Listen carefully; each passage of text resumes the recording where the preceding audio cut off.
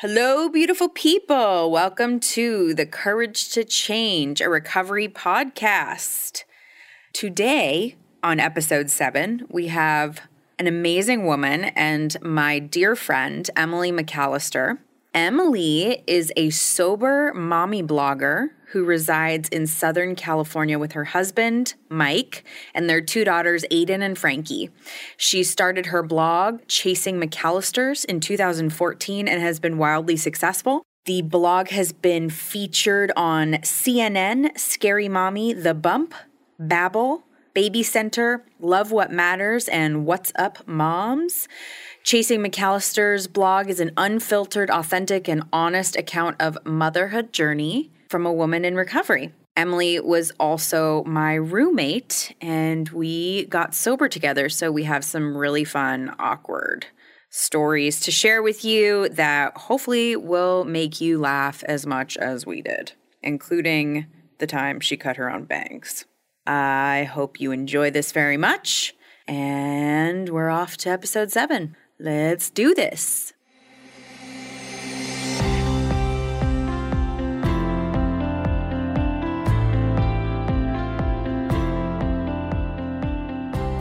All right, Emily, thank you so much for being here. Thank you for having me. This is really exciting. I want to get into your amazing story, but we should talk about something that just happened. You were recently, last week, hit by a drunk driver in the middle of the day. I absolutely was.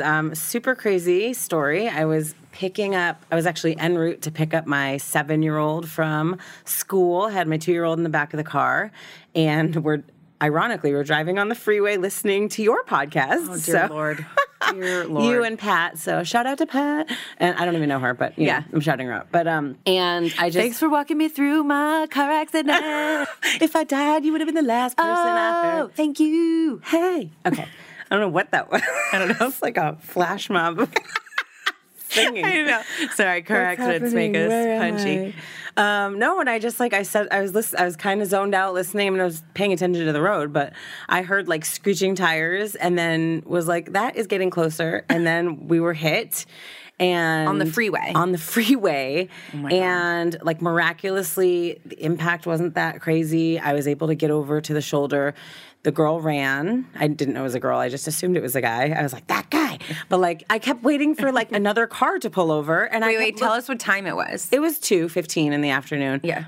We'll get to that. Okay. But I was kind of looking in my rearview mirror. I was talking to 911 on the phone, and I was looking to see if traffic was backed up behind us, because I'm surely somebody's stuck in the middle of the road, or I thought there was a pileup. Right. And then I was like, nobody else is pulling over. Where is this? And she's like, you need to pull. She's like, you should pull off the freeway and go to a gas station. It's not safe to be on the shoulder of the freeway. This is the 911. Yeah. As I'm dragging my muffler, I was like, what is that? But and I'm like, is somebody gonna go back and get that car? Because I was kind of pissed. We just got hit out of nowhere from behind. And so then when I pulled off to the gas station and the highway patrol finally got there, and I could hear on the radio what was happening, and it was a hit and run. But somebody amazing, when I was talking to the 911 lady, she had said somebody had called in a partial plate, which I was like, oh man, that's it, Yeah. But then other people called in, and somebody amazing, or I don't even know if it was 1 or 2 cars, took it upon themselves to follow the girl, who wound up at a trailer park. Oh. And they told her she needed to stop because the police were coming, and she went into the trailer park, and then finally she was apprehended, which is this. I found this all out later on, but at the time I was super mad. I was I was ready to I was like, take me to court. We're pressing every charge. You endangered my child. You broke the mama bear. And I was ready to go. But then around 7:45 p.m. that night, I got, this was after we had been towed and all the stuff. And I got a call from the officer, and he had told me it was a young girl, probably around 25 years old. And she was way over the legal limit, and from drinking. Yeah. And had apparently said she had broken up with her boyfriend, which sounds like a really lame excuse, but was on some sort of a bender.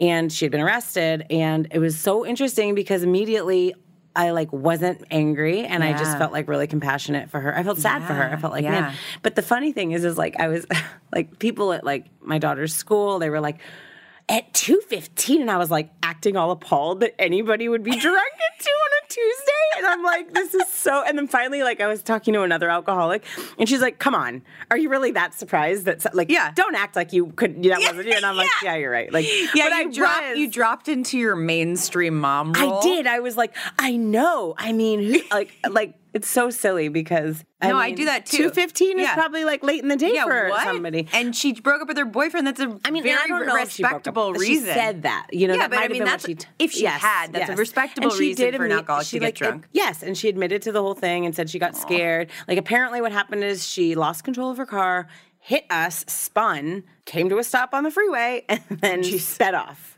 to another exit. So she, it's wild. Like, it's just like very surreal and very like, oh, like that could be me, right? Like, we could just trade places like 10 years ago and I could be the person hitting somebody. But I'm just so glad you're okay. I know, it was crazy. It was literally a best case scenario of like. My heart stopped when I saw that. Know. It really did. I saw. I know, that's why I was like, we're okay. Yeah, I know. Like, we're fine. We're okay, but we got hit by a drunk driver. I know. I pretty much, in my head, I heard the we're okay part, but you said we got hit by a drunk driver. And you go to other places. Yeah, and I just and you're like, what's your definition of okay? Yeah. Yeah. And then it's funny because, we talk about like drinking and driving and all the debauchery that we do. And then when we're harmed by it, or our friends are harmed by it, it's really hard, even though you and I both have all this history, all this understanding, compassion, we're married to people in recovery, we've been through relapse, like all this stuff, we have all the tools and knowledge, but we still feel the same way any other person who didn't understand the disease would feel. Totally. That's our immediate reaction. Well, I honestly assumed, I guess I just assumed whoever it was like texting or something stupid or racing. Like, so that was for me, like. Racing at 2 p.m.? I don't know. People get stupid on the freeway. Yeah. Like, you ever see people? I mean, it's kind of scary out there.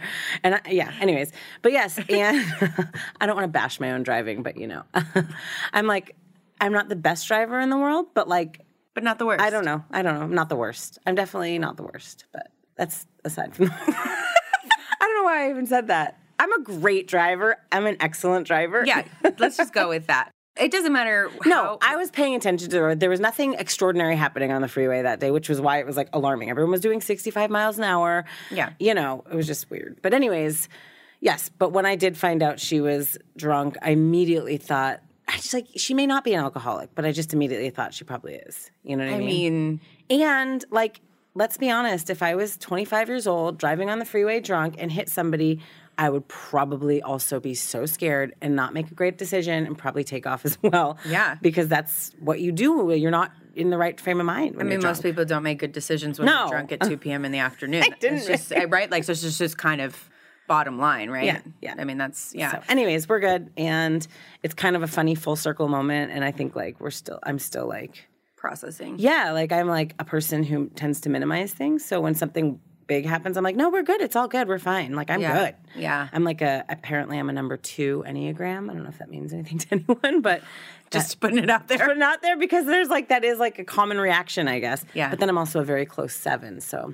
Oh, okay. You should look up your Enneagram. I will. It's very interesting. I'll do that.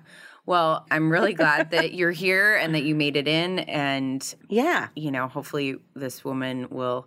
Maybe she'll listen to this podcast. And maybe she'll get sober. Yeah, Have some time to think in jail. Yeah. The next morning I'm like, she's waking up really sober this morning. Real sober in a cold cell. Yeah. Well, I'm glad she's okay. Well, kind of shifting, let's talk about your story. I want people to hear. We, you and I used to live together. We have this amazing history. Crazy history. Crazy history. And so you've been sober almost 10 years now. Yes, it'll be 10 years in September. That is absolutely amazing. You grew up in Boston?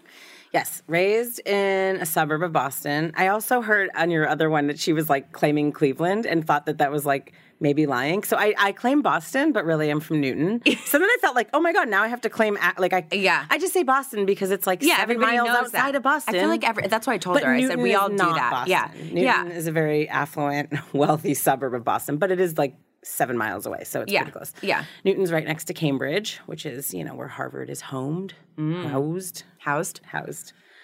And anyways, I grew up in a suburb of Boston. The town I grew up in was very kind of high pressure. There's a lot of old money, a lot of overachieving. There's a lot of like random celebrities that come from my town because it was like the school system was very like art centric and there was a lot of opportunities there to do those types of things. Anyways, grew up there. I had an older sister who is not alcoholic, although she's got her own, I mean, she's amazing. Yeah. But like she just never manifested for her with drugs and alcohol. And she more identifies, like, we both come from a family with, like, lots of fun food stuff. Oh, yeah. Yeah, that's fun. Yeah, that's funny. Me too. Yeah. And, I don't really know what to say about that other than, like, I had this older sister who could walk the line, and I couldn't. Yeah. I just was, like, a misfit. Like, I felt like a misfit. I felt like... Did you do well in school? I don't even know. Like, when I went to school. Yeah, right. No, I did well. I was smart, but... I definitely could have, I don't know. I had a short attention span. So I did well until I like didn't go to school. But then like I would come back and like it's hard to do well when you go to an English class and like write this paper, and the teacher would be like, "You are like failing the class because you don't come, but this is an A+ paper. Like, right. What is wrong with you?" Right. And so it was kind of like that. It was like the thing that was always said on every report card was like, "She's not applying herself." Which was like so annoying because it just becomes cliche, and you're like, I know I'm not applying myself. I am not sitting in your class, so I'm clearly not applying myself. Yeah. I was just that person in high school who, like, I could be on my way to class, and then somebody would, like, want to go smoke pot, and I'd be like, oh, okay, let's do that. When did you start? When did you start using? I mean, I started, when you're young, it's like the opportunity to drink is not as prevalent as like other things. But I remember like drinking the first time in like 7th grade, and it was so cool. And then I went and visited my sister at college in 9th grade and got really drunk. They had like, she was in like a sorority, and they had big like festival of fraternities and sororities, and I was drunk and I felt cool, and a boy like proposed to me while he was drunk, and I felt really pretty. You know, it took me a very long time to make that happen. I know. Well, I'm going to go ahead and assume he wasn't serious, but it was fun to feel like important and special and like I get this attention, because for me, like when I drink, like part of the appeal is like I like to feel confident and like pretty, and like I get attention. I like to go out and be seen and get attention. And so anyways, so I started kind of just dabbling in like high school, and then when I was freshman high school, I started smoking pot and felt like I had arrived a little bit. And I just kind of When you say, what do you mean, like, felt like you had arrived? I just kind of felt like at ease. I had something to do with myself. I had somewhere to go. I had people I could, like, connect with, I think, honestly, if I really, like, look back at those years, I think I was struggling with, like, depression. And I probably knew it, but it was just such a different conversation back then. We didn't really talk about it. Yeah. And, like, you were weird, and I just didn't know what it meant to be that way. So like, you didn't feel comfortable in your skin, or what was? Yeah, and like I would just get like I'm very social and extroverted, but also like introverted in some ways. I guess that's an ambivert.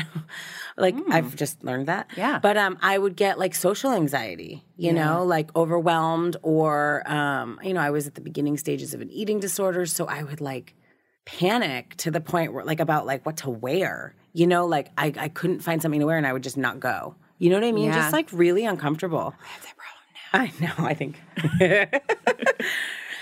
Well. So it was marijuana first. And yeah, like I thought, honestly, when I was like 15, 16, I like thought that pot could change, like save the world. I literally thought if everybody just got together and smoked weed, like we would have world peace. I'm not kidding. Like, no, I believe you, because when we lived together, you wanted to be a pot farmer. So we'll get there. I believe it. I've seen that part of you. Yeah, like I just thought, like, because it dumbs you down, and it slowed me down, and I was like, oh, were you too fast?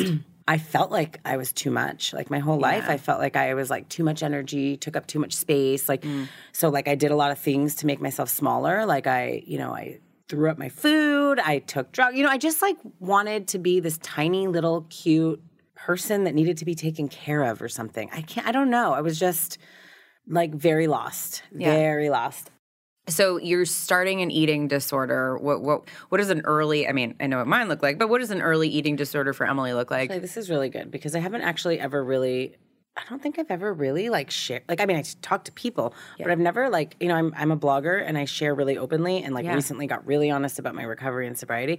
But I don't think I've ever really delved into the eating disorder side of things. And that's honestly what took me down. Yeah. I mean, all the things took me down. No, but that was the thing I felt like I was going to kill myself over because I could not stop. Yeah. But so what it started like, and it's so funny, it started with depression. Like I felt, I'd gone to overnight camp every summer, and I remember like specifically, it was probably like 8th or 9th grade, I came home and I was sad because like when you come home from being away for 2 months with people, like it's depressing, but also like I think I was like had depression going on. And I remember I felt so sad that I didn't want to eat.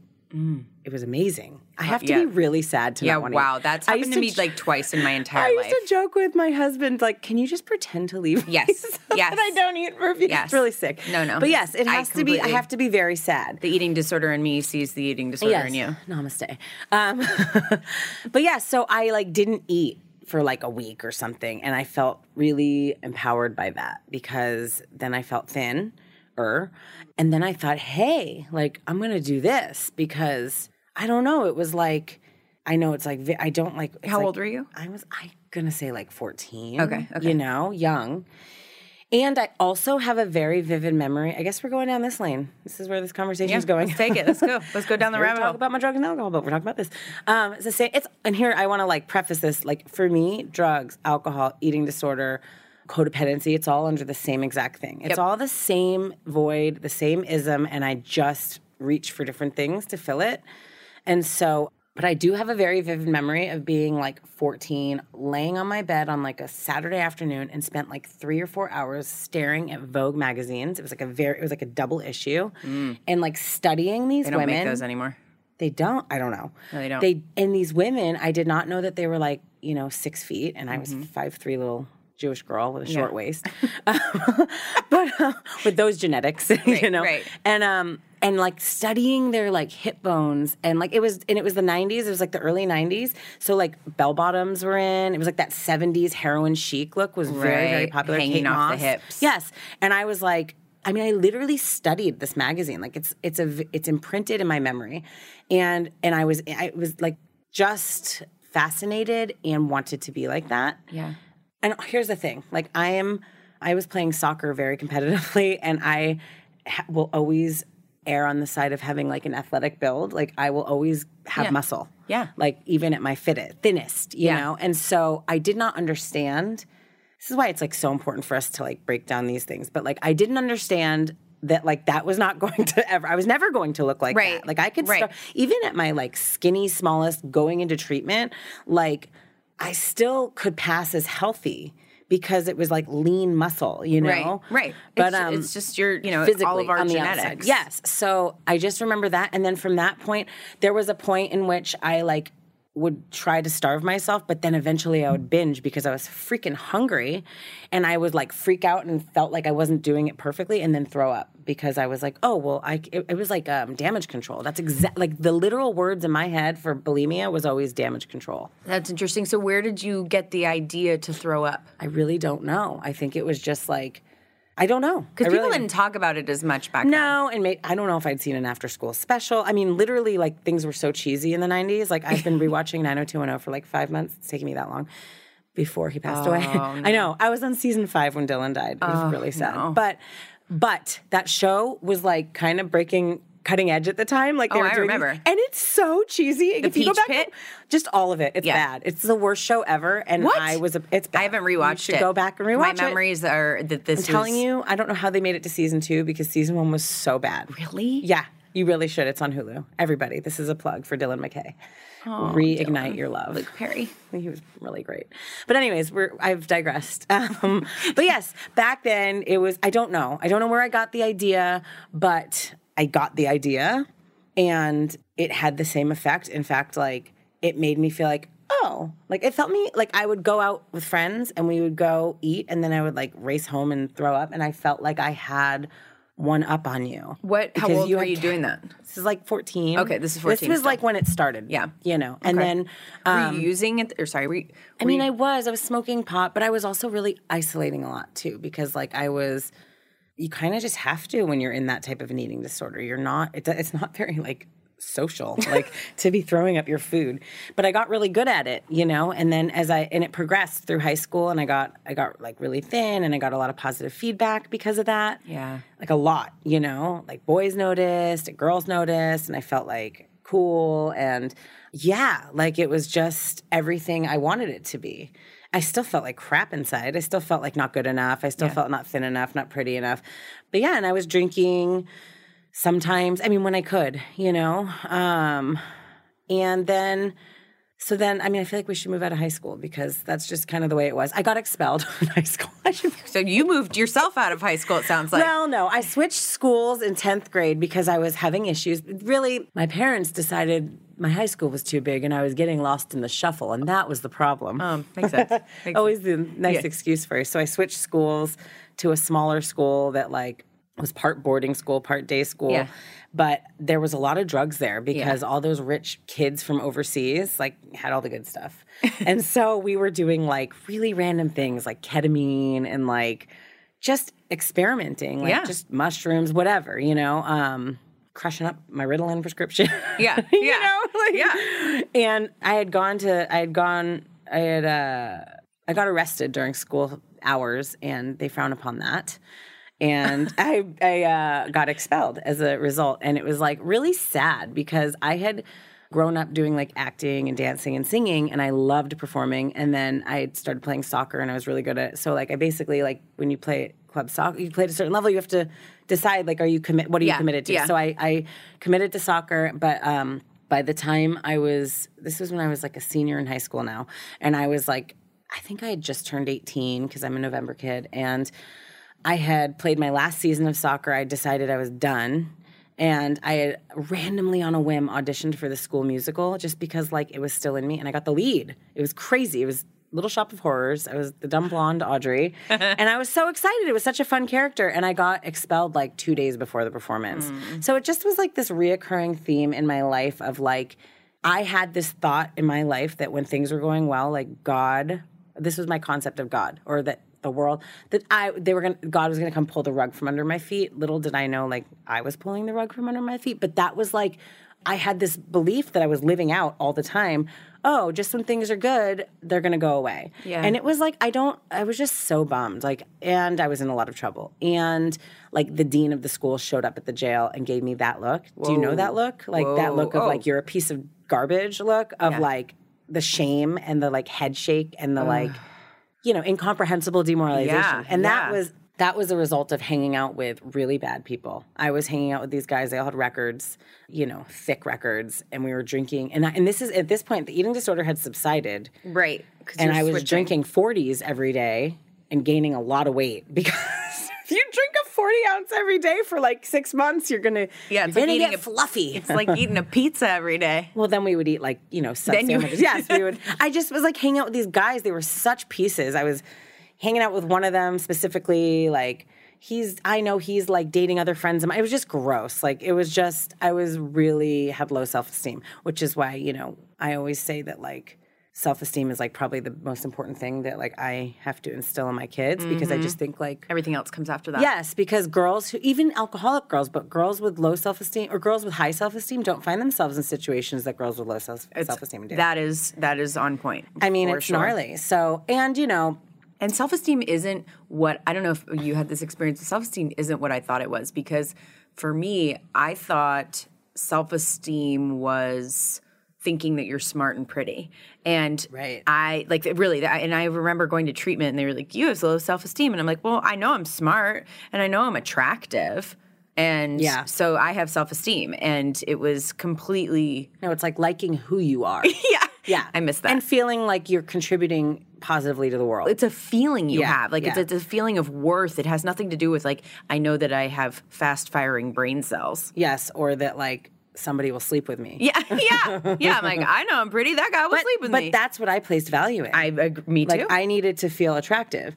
And I mean, to know like discredit to my parents, but I grew up in a home, and it's so funny because we grew up in opposite homes. I grew up in a home where we didn't talk about things. Right. Like, I basically watched like 16 Candles and wondered like, okay, where's Jake Ryan? Is he coming with my cake at the end of the movie? Like, I don't know if you guys, I don't know. Now I'm feeling old because that's it's an 80s movie. No, I'm with you on it's the probably like my very favorite movie too, but that and like Dirty Dancing. But I literally felt like these John Hughes movies from the 80s like shaped how I viewed like how love and sex and all that stuff was supposed to be. Because you didn't talk about it. Because it was awkward. It was like uncomfortable. So my parents, with your parents. Yes, we didn't have like a drug and alcohol talk. Not really. You know, we didn't have the sex talk. It was like, God forbid somebody be kissing on TV. It would be like everybody just clams up and don't look at each other. Do not make eye contact. Like really uncomfortable. Okay, but so we do things very differently. Here's the thing, though. We talked about that, you know, a lot in my family, and we, you know, we're very open. Now it turns out we're adults, and so, but we still, when that happens in a movie, and my whole, it's still uncomfortable so with my awful. parents in the room, and which is stupid because like I have kids and I'm married, so they know what happened. But I still, you know, it's just not okay. People start to have sex. I'm like, I really wish my parents weren't in the room right now. This is so awkward. Yeah, it's awful. It's terrible. It's terrible. So how did you, so you get arrested, you're total, you know, like it's falling apart. How did you get out of Boston? Okay, so I was on probation for a little while, and I had to finish school a semester late, so it was How old were you? I was 18. 18 now, okay. And I don't even know if I had friends anymore. It was just like, I mean, I did, but it was like, the friends I had were like lower companionship. You know what I mean? Like, I was not hanging out with the people who I had come up with, you know what I mean? Yeah. And yeah, I do. So people went off to college. Yeah. And I had to make up a social studies credit. So I volunteered at a preschool. It was like so, and then I got my diploma, you know what I mean? But yeah, and then how did I get out of Boston? So I had an opportunity to go work at an overnight camp. So I'm Jewish. My family grew up Jewish. I'm not a very good one, but I grew up doing Jewy things, like going to Jewish overnight camp. Yeah. And I had gone to camp in like New Hampshire. But then I don't know how somebody knew somebody, and they said that I could go be a camp counselor at this camp or like go work in the preschool or something at this camp in Northern California. And I was like, okay. Like, I was just so ready to get the heck out. Like, I literally am like the definition of like the geographic relocation, because I will completely reinvent myself somewhere else and be somebody different. I will decide who I want to be and then go be that. So I went to this camp, and that was great. And then in NorCal. In NorCal. I think it was in Saratoga. Mm-hmm. And Camp Swig. Woo. You're giving them a bad rap. You're like, They're not even, I don't think they exist anymore, because I was on probation, and then I went and volunteered. And then I was working with kids. Yeah, and then I was working with the kids. No, but then, and that was super fun and super good for me, and it kind of got me back to like me a little bit, because I was around non-felons, you know. And it's amazing what that'll do to a person. Yes. And then I don't remember. I went back, and then I came back to Boston, and I was a hot mess with my eating disorder again. That's what it was. I got very, very sick with that, like real isolative. I was kicked out of my mom's house. I was staying with my dad. They were separated at this point. You were kicked out of your mom's house for your eating disorder? No, for being a schmuck, for being an a-hole. Okay. Because I was like, I was drinking and using, but I was so irritable. Yeah. I was just a mess. And I actually probably could have used to be drinking daily. You know what I mean? But I wasn't. But I was really in it with my eating disorder. Actually, I don't know. I'm all backed up. I think Well, doesn't matter. Let's skip that. Okay, we'll skip that so anyway, part. So then I went back to the camp the following summer, and then after that, I had a friend. Then I was in Boston. I was doing nothing good, and I had a friend who was living in Prescott, Arizona. We'd become really good friends at camp, and she had like a psycho roommate. Little did she know, who was moving out, and she needed a roommate, and I had frequent flyer miles from going back and forth to California, so I had like a free round trip flight anywhere. And I decided to use them in Prescott, Arizona. And I just, on a whim, at like 3 a.m, I booked a flight. I booked a one-way flight, actually, because, no, maybe I booked a round trip. I don't remember. But anyways, I ended up in Prescott, Arizona. I think it was like just turned 2000. And how old were you? Well, I was like 21. How old was I? Oh, God, don't make me do math. I was like 22. Okay. And just make it up. I was 22. She was 22, folks. Yeah, folks. And it was awesome. Prescott's a bar town. So it was like amazing. I was a big fish in a little pond. Yep. Like I was so happy to be the cute new girl. And she was actually pretty alarmed because we had spent the summer together and I was really thin because I was still engaged in an eating disorder, but I had gotten really thin. Like I had been really isolative between those times, and she was like a little taken aback because of that. And so you didn't look well. I never know if I didn't look well, but I was really skinny. So I was like wearing like a size 1, you know what I mean? And size 0, size 1. I think I skipped all and those. I don't think I like possibly could ever go back to that size, even if I did start myself. But so I was like very happy with myself because I was skinny and in a new town. And it was a town nicknamed with a street named Whiskey Row. Oh, yeah. And I got a job at one of the local restaurant bars, the Palace. And I met a boy who was a line cook and the local pot dealer. He was perfect for me. He was such a dirtbag. I didn't know that. But, and we started dating, and I took to the bar life I loved it. I loved drinking in bars. And for people who don't know, Emily and I met in Prescott, and for people who don't know Prescott, it's like a biker bar town. And is it biker?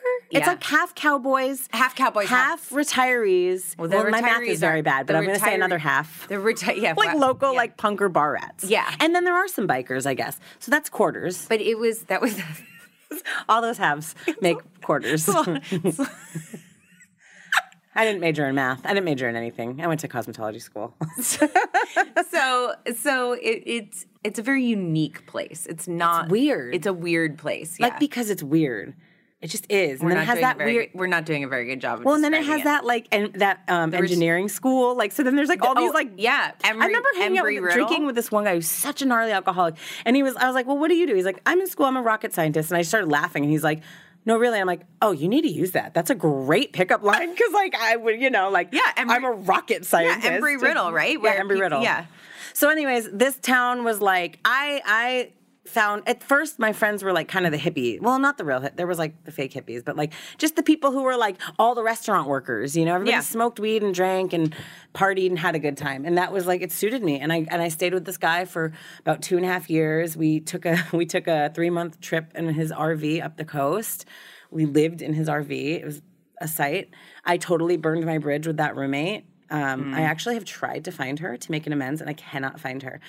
Maybe I should try harder, but because like she was great, and I just came in like a freaking tornado. I was a tornado. Like hung out with her for the first few weeks, and then boom, was off and running, and then his and I relationship came to a screeching halt when I learned that he had been sleeping with my best friend. Oh my gosh, been to that party. It's really amazing traumatic. What that does to a relationship. It's amazing what that does to a person. Oh, I know. And I was like more mad at her. Of course. Because I'm like, you're my friend. We share clothes. Oh, like, for sure. What are you're in my home. And then you have those punch in the gut flashbacks of like, oh, like now I have all these other things. Like I see the same scene that we were in, but I see it from a different camera angle where I'm like, oh my God, like that's why you were at my house. That's why you were making that funny face. And it was actually really traumatic. Yeah. But yeah, so that was a whole nother, we'll get there. Yeah. That's confusing probably. Yeah, that's confusing. Take that out. But yeah, and that sent me on a like 8-month downward spiral. It was like a license to like go. And I was doing a lot of cocaine at the time. I was doing anything that I could put into my system, but like it was like go time. So then, gosh, like I was hanging out with like kind of bar drinkers at that point, but then I burned through those people real quick. And then I was like hitting with like the real bar rats and your ex-boyfriend. Like then I like graduated to like the people who like when the bar shuts down, then they go and like party somewhere else until like the sun comes up. And it was like, classic fun with problems, then just problems. My life quickly became unmanageable. I love that. Fun with problems, then just problems. And that was literally me. Yeah. Like, I am not a functional alcoholic. I stopped showing up places. I lost my job bartending. Like, bartending at a bar that, like, we used to party in after hours. I couldn't keep that job because I couldn't show up. Couldn't show up sober. You lost your utilities. Oh, yes. I was living in this little studio. I was actually thinking about that earlier today about just that whole, my weird neighbors and stuff. But anyways, I lived in this little studio, and it was like walking distance from the bar I worked at, walking distance to Whiskey Row. And then like, I like wasn't paying my bills anymore because I wasn't managing my money very well. I was spending a lot of money on cocaine. And then I like had no lights. I had no electricity, but like that was okay because like I would get off my shift and the sun would be setting, and it was like just enough daylight left that I could like change my clothes and like freshen up my makeup and go out. And then I think my water got turned off, and that was okay because like I could just shower at the party house. Like, you know what I mean? It was just like the things we make okay to like fit so we can continue to drink and use. Like, and it was just this vicious cycle at that point of like, I would go on a bender, like not even a bender, I hate that word, but I would go like drinking, you know, I'd be drunk for days. Then it would turn into drug use. Yeah. Then I would be up for a few days, and then I would crash, and then I would like lock myself inside and be in my eating disorder. And then I would come out of that and it would like start again. And so it was just like, I think it was like this weird way of me like switching addictions so that I never felt like I really had a problem, even though I knew I had an eating. Yeah, like, and I knew I had an eating disorder. I knew that wasn't normal. Yeah. I always knew that. Yeah. But all the other stuff, because I would like lower the bar and hang out with people who were drinking like me or worse than me, I never felt like I was a problem. It was me. Right. It was always like other things, you know? And so I love that saying that you kind of touched on, which is that most people change their behavior to meet their goals, and we change our goals to meet our behavior. 100%. And I even like remember like one night like talking to this girl, and we had been on ecstasy and all sorts of things, and I don't know how long we had been awake, but it was like the sun was coming up and we were sitting, and I just had that feeling of like, how are we gonna like get from this part of our life to like what we're like adults do, you know, like kids, family, real jobs. Like, I didn't understand how people like adulted for real. Like, I was like, how am I gonna like not be doing this anymore? Like, when's that gonna happen? Like, somebody come and tell me what to do? Like, I just didn't get it. And she was like, what? And I'm like, never mind. Like, you know, like just such a overthinker. And even like, especially then when I started doing drugs like that, you really start thinking. You really start overthinking things. Yeah.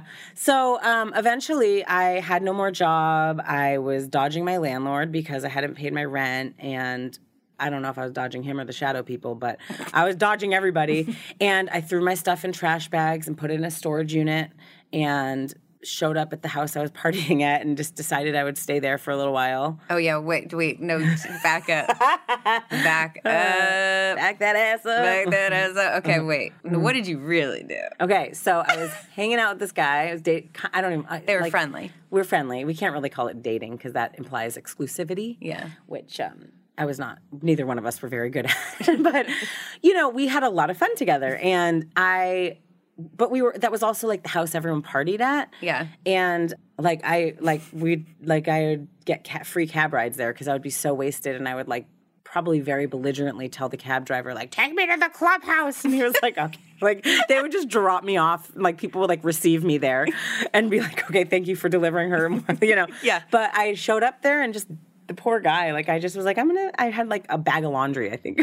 I just decided I would stay there, but not like with him. Like I would just stay at the house. Like there's a couch, you know, and I did. And it was short lived, but I did. I stayed on the couch, and I remember like, I'm here. I just thought of a memory. I was just like, you know, cuddle with anyone. Like, just hold me. No. No, I just like stayed there. I was like the dude on the couch. I can't believe it. I was the dude on the couch. Oh my God. You know, I've hosted many a dude on my couch. Many a dude. Yes. But, and then at that point I was literally just selling drugs, but like I'm a terrible drug dealer because I just like sell enough that like I can not pay for mine. So like I would, sell, like at the time I was selling, like there were these like mushrooms like in chocolate, and I would like had like a 2-week period where I just was like eating those like 3 meals a day and like just existing, like tripping, but like didn't tell anyone because I just wanted to live in this like alternate world. It was so weird. I was selling that. I was selling coke at the bars and did not realize that the police were watching, and like would come out of, I remember coming out of Coyote Joe's. I would go into the bathroom with someone, sell my gram, I think, you know, $60 or something. It was cheap in Prescott. And then, I don't know what the prices are actually now, so that might be standard. But anyways, I would come out, you can cut that part. I came out of the bar once, and one of the cops, I can still remember what he looked like. He was like, hi, Emily. And I was like, oh, shit. Like, he knows my name. Yeah.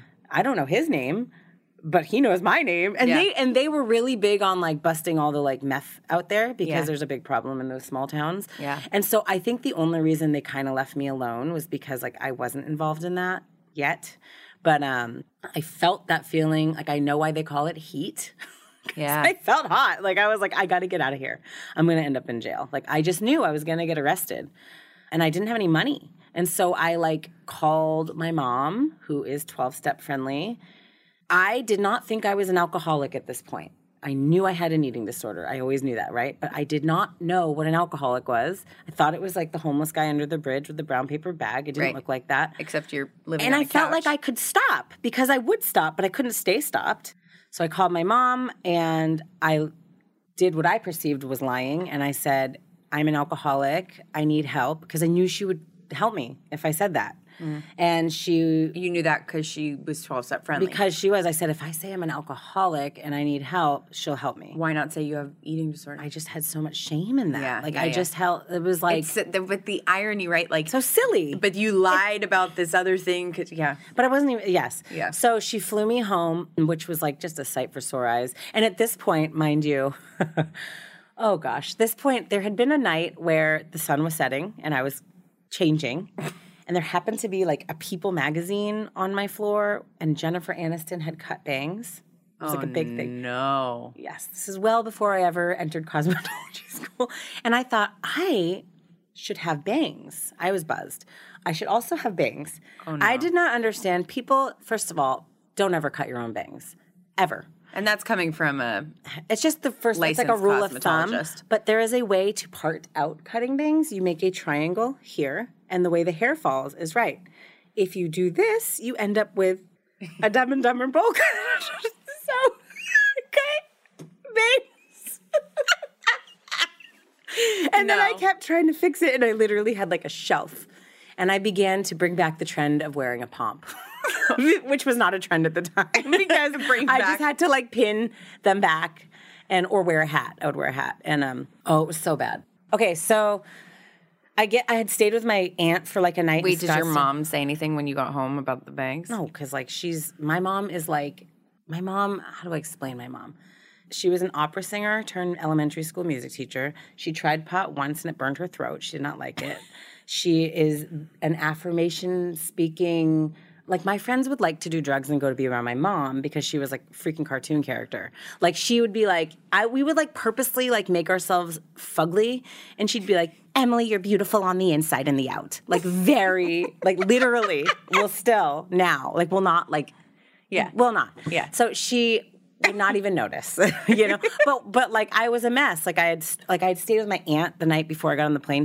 She has lupus. I stole like a bunch of her somas. Took a bunch of them on the airplane. I could barely walk. I walked on the airplane carrying a skateboard because now I was a skater, and probably like just sucked up and just looking rough. You know, I thought I was really cute. I mean, maybe I was. I don't know. Did you think the bangs were good?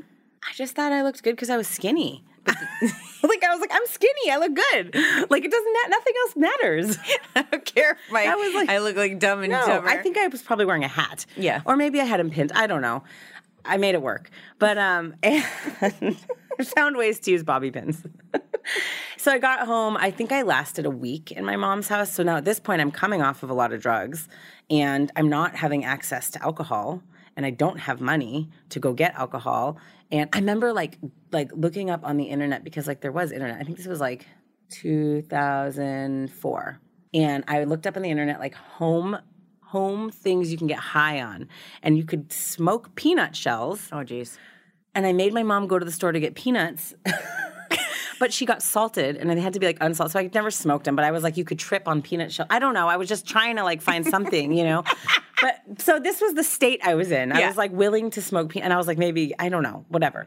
And Mom, they can't be salted. It just like never occurred to me to like drink mouthwash. Nothing. It just didn't occur to me. Yeah. But I could have, you know. And I was angry. and like mean. I was really mean and really disrespectful. And my mom was like not having it because at this point she'd been going to like Al-Anon and like tough love groups, like literally called tough love. Oh no. And using the jargon, and it was just, Oof. So she gave me, I was back in Boston. She gave me a T pass. The T is the public transportation, and sent me on my way. Like she gave me a 1-month T pass. And so then this is the point in which you and I have talked about before, like I technically was homeless. I did not have to sleep on the street, but you didn't have anywhere to go. I couch surfed. I stayed with my friend Leah, who actually was one of us and did not make it eventually, which is just sad. But I stayed with a friend of mine. She had a young son. I would drink all day. It was just kind of a gross existence. So something that people ask me a lot, and I have a hard time answering, maybe you probably will too, but like people are like, well, where did you get your money? And I have a hard time answering because sometimes I don't remember. I don't know. I do remember one thing I did for $25. That sounds really bad. It's not. Whoa. It's not sex. No, just kidding. No, I like looked. I don't remember if it was like on online or like in a personal. I took a bus at like 7 a.m, faced or hammered, to a college like survey about like abuse or something so weird. And I like lied about, they asked me all these intrusive questions and I just was like, I don't know. I just made up answers for $25. Yeah. So that and I was writing bad checks is what I was doing. But I was writing bad checks for like both alcohol and binge food. It was really weird. Because like Walgreens would like accept a check at the time. Yeah. And so I did that for as long as I could, and I did really weird things, and I would like manipulate people. Like I knew there was one guy I knew he liked me. I let him like pay for a hotel one night. I mean, he didn't stay with me. It was kind of like crazy. And then my friend Leah, who I was staying with, she had a neighbor who was like, I don't know if she was like a lesbian or transitioning or whatever, but like I knew she like loved me, and so I would like drink her alcohol. Yeah, I mean, never had to do anything, but like I basically like found situations. Just really was good at like using people. Yeah, because it's just interesting. People will say like it doesn't feel good to do that. It feels gross. No, but I just need what I want to need, and like. Yep. So I just did, you hustle. You hustle. Is what you do. And thankfully, luckily, I know it can be a lot worse. I know people have to, do a lot worse things than I did. But, I think the turning point was, one of my last nights in Boston. I knew I was going to rehab at that point. We had gone out, and I got really drunk. And I just had, a very specific moment where I was sitting at this bar in Boston, and I saw the whole bar with all the alcohol, and it just didn't feel like enough. I was so afraid. I ordered I had a backup drink. I totally get that. Because I didn't want to have this one be empty and then have nothing else. It was just weird. It felt like that panic. Yeah. And then apparently I stole a bunch of jackets that night. And I woke up on the floor of my friend's place passed out in jackets from people. Poor people, and then I took the tea back to my tea stop so my mom could pick me up, and I got propositioned because the guy thought I was a prostitute. Wow. Yeah, and I was like, oh. Were you wearing all the jackets? I was not wearing the jackets. I was probably wearing a very short skirt. Yeah. And very tall boots, being sassy. But it was I looked probably, I had been drinking all the night. So it was just one of those moments where it's this is not you. But it was. Right. That's exactly who you are right now. Yeah. It was so weird. It was so weird. And then, so the breaking point for me was, I had been in Boston. My friend's boyfriend got over me staying on their couch. Yeah. Literally, who wants that? And then I stayed with a friend's mom, and she was pretty oblivious to, what I was doing. And she had gone out of town. And I would wake up at 7 a.m. and swear I wasn't going to, and at this point, I had, lost my access to, drugs and alcohol, and I'd swear I wasn't gonna get into the binging and purging, and by 7 a.m. I was binging and purging, and it was 20, 30 times a day, all day. Oh just really in a prison, really aggressive. I had really scary things happen. When I had first started my eating disorder, I would use a toothbrush to make myself throw up, and there was a time when I was staying with my dad, and it snapped, the head snapped off.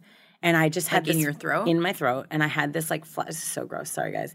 But I had this flash of being dead on his tile bathroom floor, and my dad having to find me like that. And I think I was mostly like, I didn't want them to know I was, like, throwing up. It was so sad. But I reached into my mouth, into my throat, and was like, I don't know how, because it's, it's wet in there, and pulled the broken toothbrush out and, like, didn't die. Oh, my God. But it was just, like, stuff like that. My solution to that was, like, I can't use a toothbrush anymore. Yeah.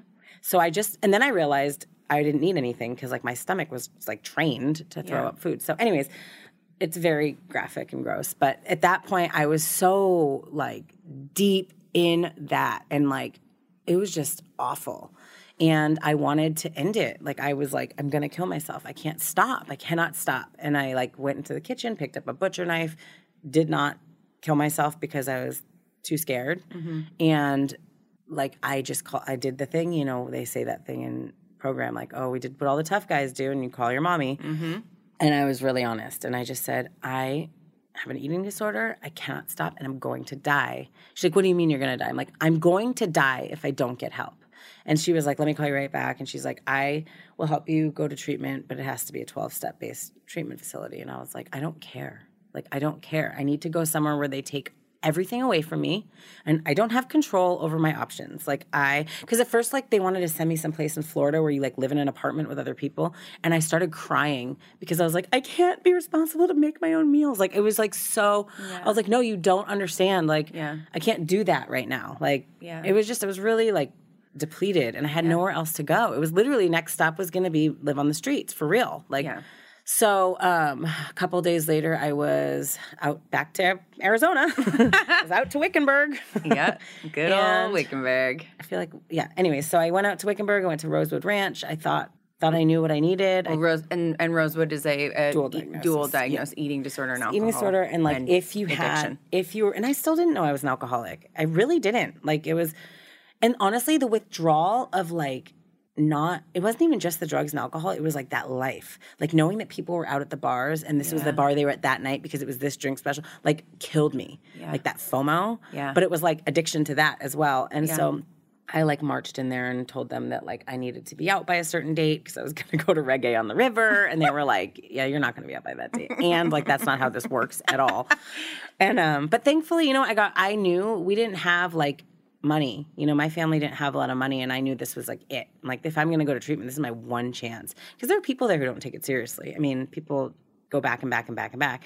And I just felt like I had good treatment there. I had a great psychiatrist who, like, honored and respected my intelligence. Like, I knew he's like, you're smart. And, like, I had therapy before because I had been in trouble, and they were terrible. Like, I had a woman tell me I was a terrible person. Like, I mean, at, like, 15, like, just, like, not good. There are bad. So I had, like, a very, it, like, rubbed me. I just had bad experiences.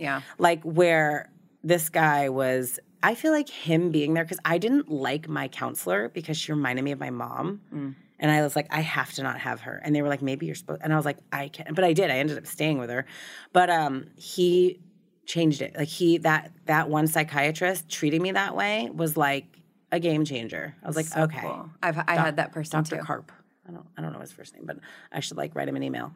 Anyways, and I stayed 47 days there, and because it was a all-female facility where you don't leave, and they were like, you cannot leave unless you're an alcoholic. You can go to a meeting 2 times a week, and there will be other people there of the opposite sex.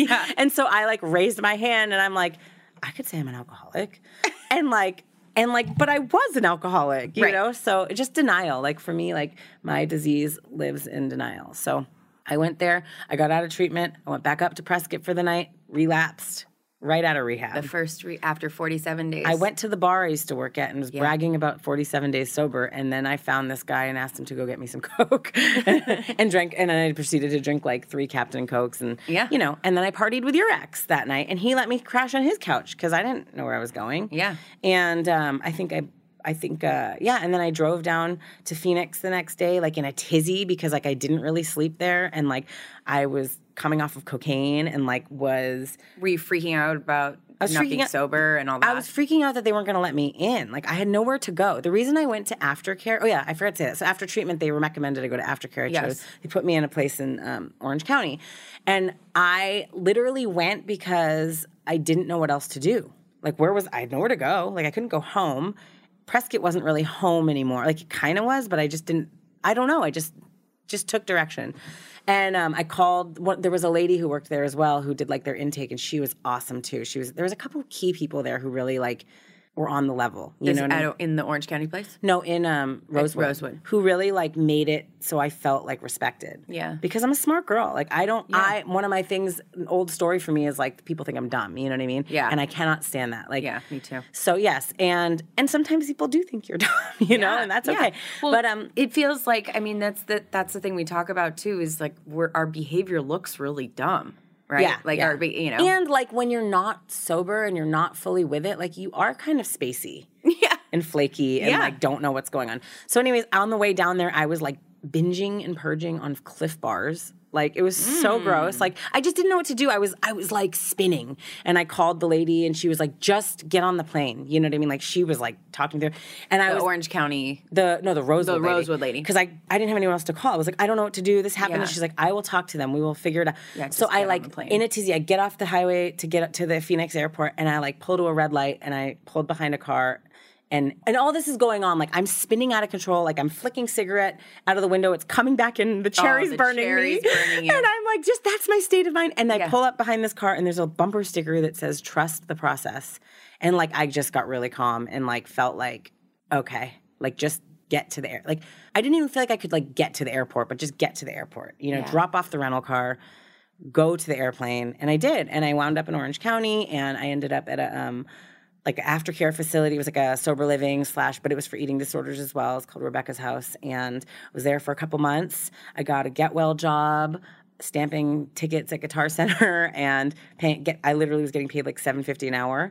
And tell everybody what a get well job is. Okay, get well job is like, and not everybody does this because some people have careers, but it's like when you get sober, you just get a job to have a job. It could be anything, but it's usually doesn't pay a lot. Yeah. Yeah. Something kind of mindless. Entry level. Entry level, like, not that there's anything wrong with that at all, even if that's like somebody's actual job. But it's like, at that point, that's what I can handle. You just take what you can get. Take what you can get a job to go somewhere and make some money. Because I didn't have any. Like, and so I did that. I got really lucky to get plugged in with a bunch of young people who were in 12-step program, and they all had like a couple years, which was nice because they were like pretty solid at that time. Well, I thought they were. I thought that was so long. I was like, they graduated. They're sober. And I started going to meetings and socializing, and, you know, they call it going to the meeting after the meeting, where you go to coffee or dinner. We used to go dancing in LA, or we would go and just do all these things. And I started really like doing the deal. I had commitments, had sponsees. And then like... Wait, was that when I knew you? It was before. It was like... Oh, and it was like... So I had a relapse at like 6 months, and then I got 2 years. Okay. So we met during that time. At the 2... Okay. Yeah. Okay, so this is kind of when our paths crossed, which is wild. Yeah, and I'm living in... Prescott. Got whatever. I'm in Prescott. I'm super sober. Yeah, you're super sober. I am... there was a convention, right? There was a convention. Right. So Joanne? They came back with Joanne, right? I don't remember if Joanne was there. But Why did I go? So there was a convention in Prescott, and at the time, I am dating... I'm a piercer at a tattoo shop, and I'm dating the lead tattoo artist. Who I used to party with. Right. Whose couch I crashed on the night before I went to Phoenix. He was a big partier. But he's also like such a... like. He's a great friend. He's a great friend, and not date him. Not a great boyfriend, but a really great, he's a good heart. Friend. Yeah, he's a good heart guy. Love the guy. Still we love you, Donnie. Sorry. Are you saying his name? Okay. So you come to town, and I find out you're sober, and he introduces us as this guy you partied with, and also I was getting tattooed by him. Right. Oh, I was looking up your tattoos. Yes, that's right. Which was so funny because he's like, "Oh, I had my girlfriend," and I was kind of bummed. I was like, "Your girlfriend? Like, who is this chick?" Like, and like just knowing his track record with like having multiple girlfriends, I was like, oh God, is this girl going to be like some crazy, like jealous, oh, who's this girl, and like mess it up? You know, I was just like, but you did a good job. They looked like what I wanted. Yeah. Yes. Yeah. No, I mean, I think she was pulling images from something I wanted. Yeah. Luckily, I'm competent enough to use Google. But I didn't know that. Like, I didn't know who I was dealing with. But then we met, and I was like, oh, she's really cool. And Ashley was blonde.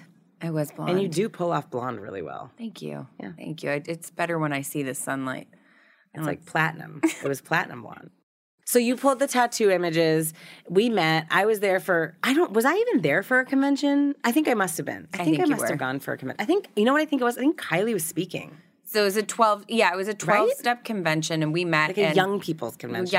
And I was doing all that stuff. Like, yeah. All the fun things. I was not super. Were you sober? Yeah. Oh, you were. But I was not super connected. Oh, we went to the convention together, and then we went to the bars. Remember? Yes. But we were sober. We didn't drink. Yeah, we did. So, right. Like, we're like, do you want to go downtown? But see, that was the thing about that town was excited. that I was in the same, I had like a similar experience, except I was sober in Prescott, which was I partied at the bars with everybody. So fun. It was so fun. There was that whole lifestyle. But I was sober. I wasn't drinking. I was definitely playing with fire. Right. Eventually it burned me. But, you know, I had that same experience that you had where it was like wanting to be a part of this whole scene. It was fun. I mean, I loved to go to, I thought I was so cool and mysterious because I would like go to the bar alone and like just be there and like run into my friends, but like thought I was like so mature and like, what's the word? Like worldly, like, cause I wasn't afraid to like, I just go and like play the video game or like read a book or, you know what I mean? Just be like that person who that felt like confidence to me. Yeah. And, but also the real truth is I liked to go to the bar alone because I had to be accountable to nobody. Right. Nobody was looking for me. I was the queen of, if I went with people to the bar of like, I'll be right back, I'm going to the bathroom, and then like not return. Yeah. Yeah. Yeah. And that was the kind of place you could do that. It was the kind of place. You slip out the back door. Yeah. Thinking of Mox. Yeah. Yeah, that one bar. It was like our home group. I swear the bars were like different home group meetings. Were. Like different nights of the week. They were Oh, yeah. Dude, there Thursdays was a bar was there. Irish, you know, we go to Brian's Irish Pub. Ryan's okay, wait. Irish Pub. There was a bar there. I don't think it's still there. It was called Prescott Live. Yes. And it was like, yes. It was penny drinks. Yeah. It was like you pay a penny, women, and you get an entire alcoholic beverage. Yeah. With no cover. I wonder what the point of, like, what's the goal with penny drinks? The men pay. They just want people in. Yeah, no, I get that, but I'm saying like, It's stupid. Maybe you pay $1 for the tip, but I would be like, if I give them a dime, it's 1,000% tip. No, I would give $1. I think. I don't know. I probably didn't. The mathematics. No, it was just like go get belligerent for basically free. Yeah. But that's the point. Like we want everybody to get super belligerent. But so. And it was like a weird dance pit. Like. Oh God, I think they had closed that by the time I was there. So. Yeah. What happened? So you were sober. So we went there. Then I moved in with you. So tell that part because that's the part. There's a connector part. We met once. That's right. We got along. Okay. Yes. I don't even know if we kept in touch or anything like that. I don't know how did we? Was there MySpace maybe? Probably. What was your MySpace name? Little Miss Murder. My MySpace name was Ambassador from Kick Your Assider. Oh yes. Oh my God. Sorry, that was loud. No, that was awesome. Okay. I just feel like everybody has like a secret past MySpace life. And it's like, if you didn't have the word like Lil in it, Little Miss Murder. You were Little Miss Murder. Yeah. If someone stopped me like your suicide at a bar. Girls Yeah. Someone stopped me at a bar and was like, are you Little Miss Murder? I was like, this has gone too far. You were like Insta famous before there was Insta famous. I know. That's kind of crazy. I know, because I was into the Suicide Girl stuff. Don't look that up. Oh my God, that was. So that's right. So our connection was I found out that my ex-boyfriend that we were talking about, he had cheated on me with another one of my friends. And it was like... It's like your closest friend, wasn't it? It wasn't the one that he ended up being with. Oh. Yeah. No, I didn't know that. Yeah. No, that was... Donnie. Yeah, I know. Dirty dog. You dirty dog. Yeah, no, it was another one. It was a friend who I moved into my house, this girl, Vanessa, and we had gone to treatment together, and she was like out and needed help, and I moved her in, bought her a bed, and was like taking care of her, and then I left to go back east for a week. You don't leave them together. I know. Well, but that's who I am. I know. So, and I learned that. I learned a lot of good things from that relationship. And one was that I'm the kind of person that I have to have friends I can leave my boyfriend or Yes, husband with yes. because I'm just not capable of having that level of concern. Well, yes, and I feel like at Yeah. this point in life, Yeah, but it just was like one It's of a those little things different, where yeah. I'm not capable of having those friends where it's like, I trust him, but not to leave him alone with. Yeah. So, like, that's just not who I am. So I don't have those friends. so you left. Vanessa So I left. does Donnie. there was a lot of, and you know what was crazy? It was one of those things where I just knew, like no one ever told me. Yeah, And you I know. came back, and I won't get into the story, but it literally like hit me like a wall, and I just Ew. knew. And then she left town, and I ended up calling her for months, and I picked up the phone. She had called Donnie, and I picked up his phone, and I was like, I had no idea they were talking or whatever. So anyway, it's this long story. So anyway, I found hurtful for people to do stuff. yeah, and so annoying. that had happened, and then something else had happened. Oh, I found him in bed with Jill, and I don't think they were hooking up, but they were in bed together, and I was just like kind over of it. inappropriate when you're dating somebody else. Yeah. I just was over it. So I was like, I'm going to see.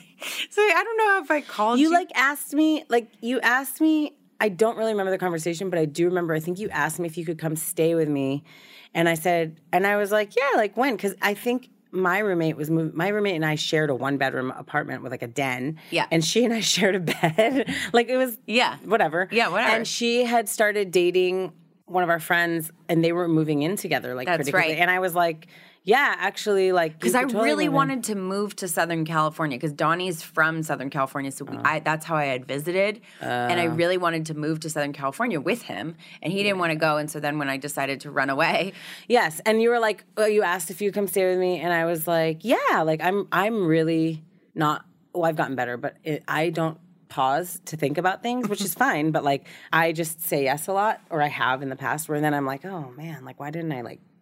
But I was like, yeah, and I was like, when would you be here? You're like, well, it would be like the end of the week or something like that. It was like very soon. Oh, it was. But I was like crazy enough to be like, sure, come on in. Oh yeah. And I just thought we would like share the big room, and you were like, oh no, I'll take the den, and you didn't really fit in the den, but you stayed there. Oh no, the doors closed on the end of my queen bed, like they touched because it the was end. not meant to be. Yeah, it was not meant to be housing a queen bed. Yeah, but yes, so like a week later, I think you showed up with your dad and the 70-pound Rottweiler. Yeah, and no car because my car broke. Oh yeah, your car broke. My car. It's why I was using the egg.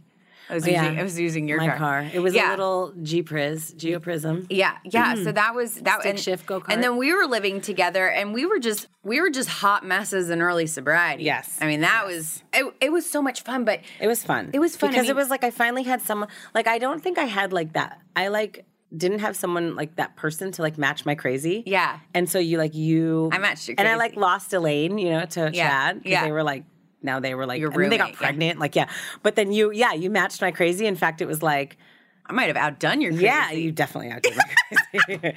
Yeah. No, remember, like I would like find things out, and I'd be like, Ashley. Yeah, Like, yeah. You would. Yeah. But it was kind of awesome because I felt very comfortable to be. Well, and you introduced me to 12-Step in Southern California, Yeah. which was such an amazing experience I think for me. I like connected you with your first sponsor. You connected because I had a commitment. You remember? connected I was me the with matchmaker.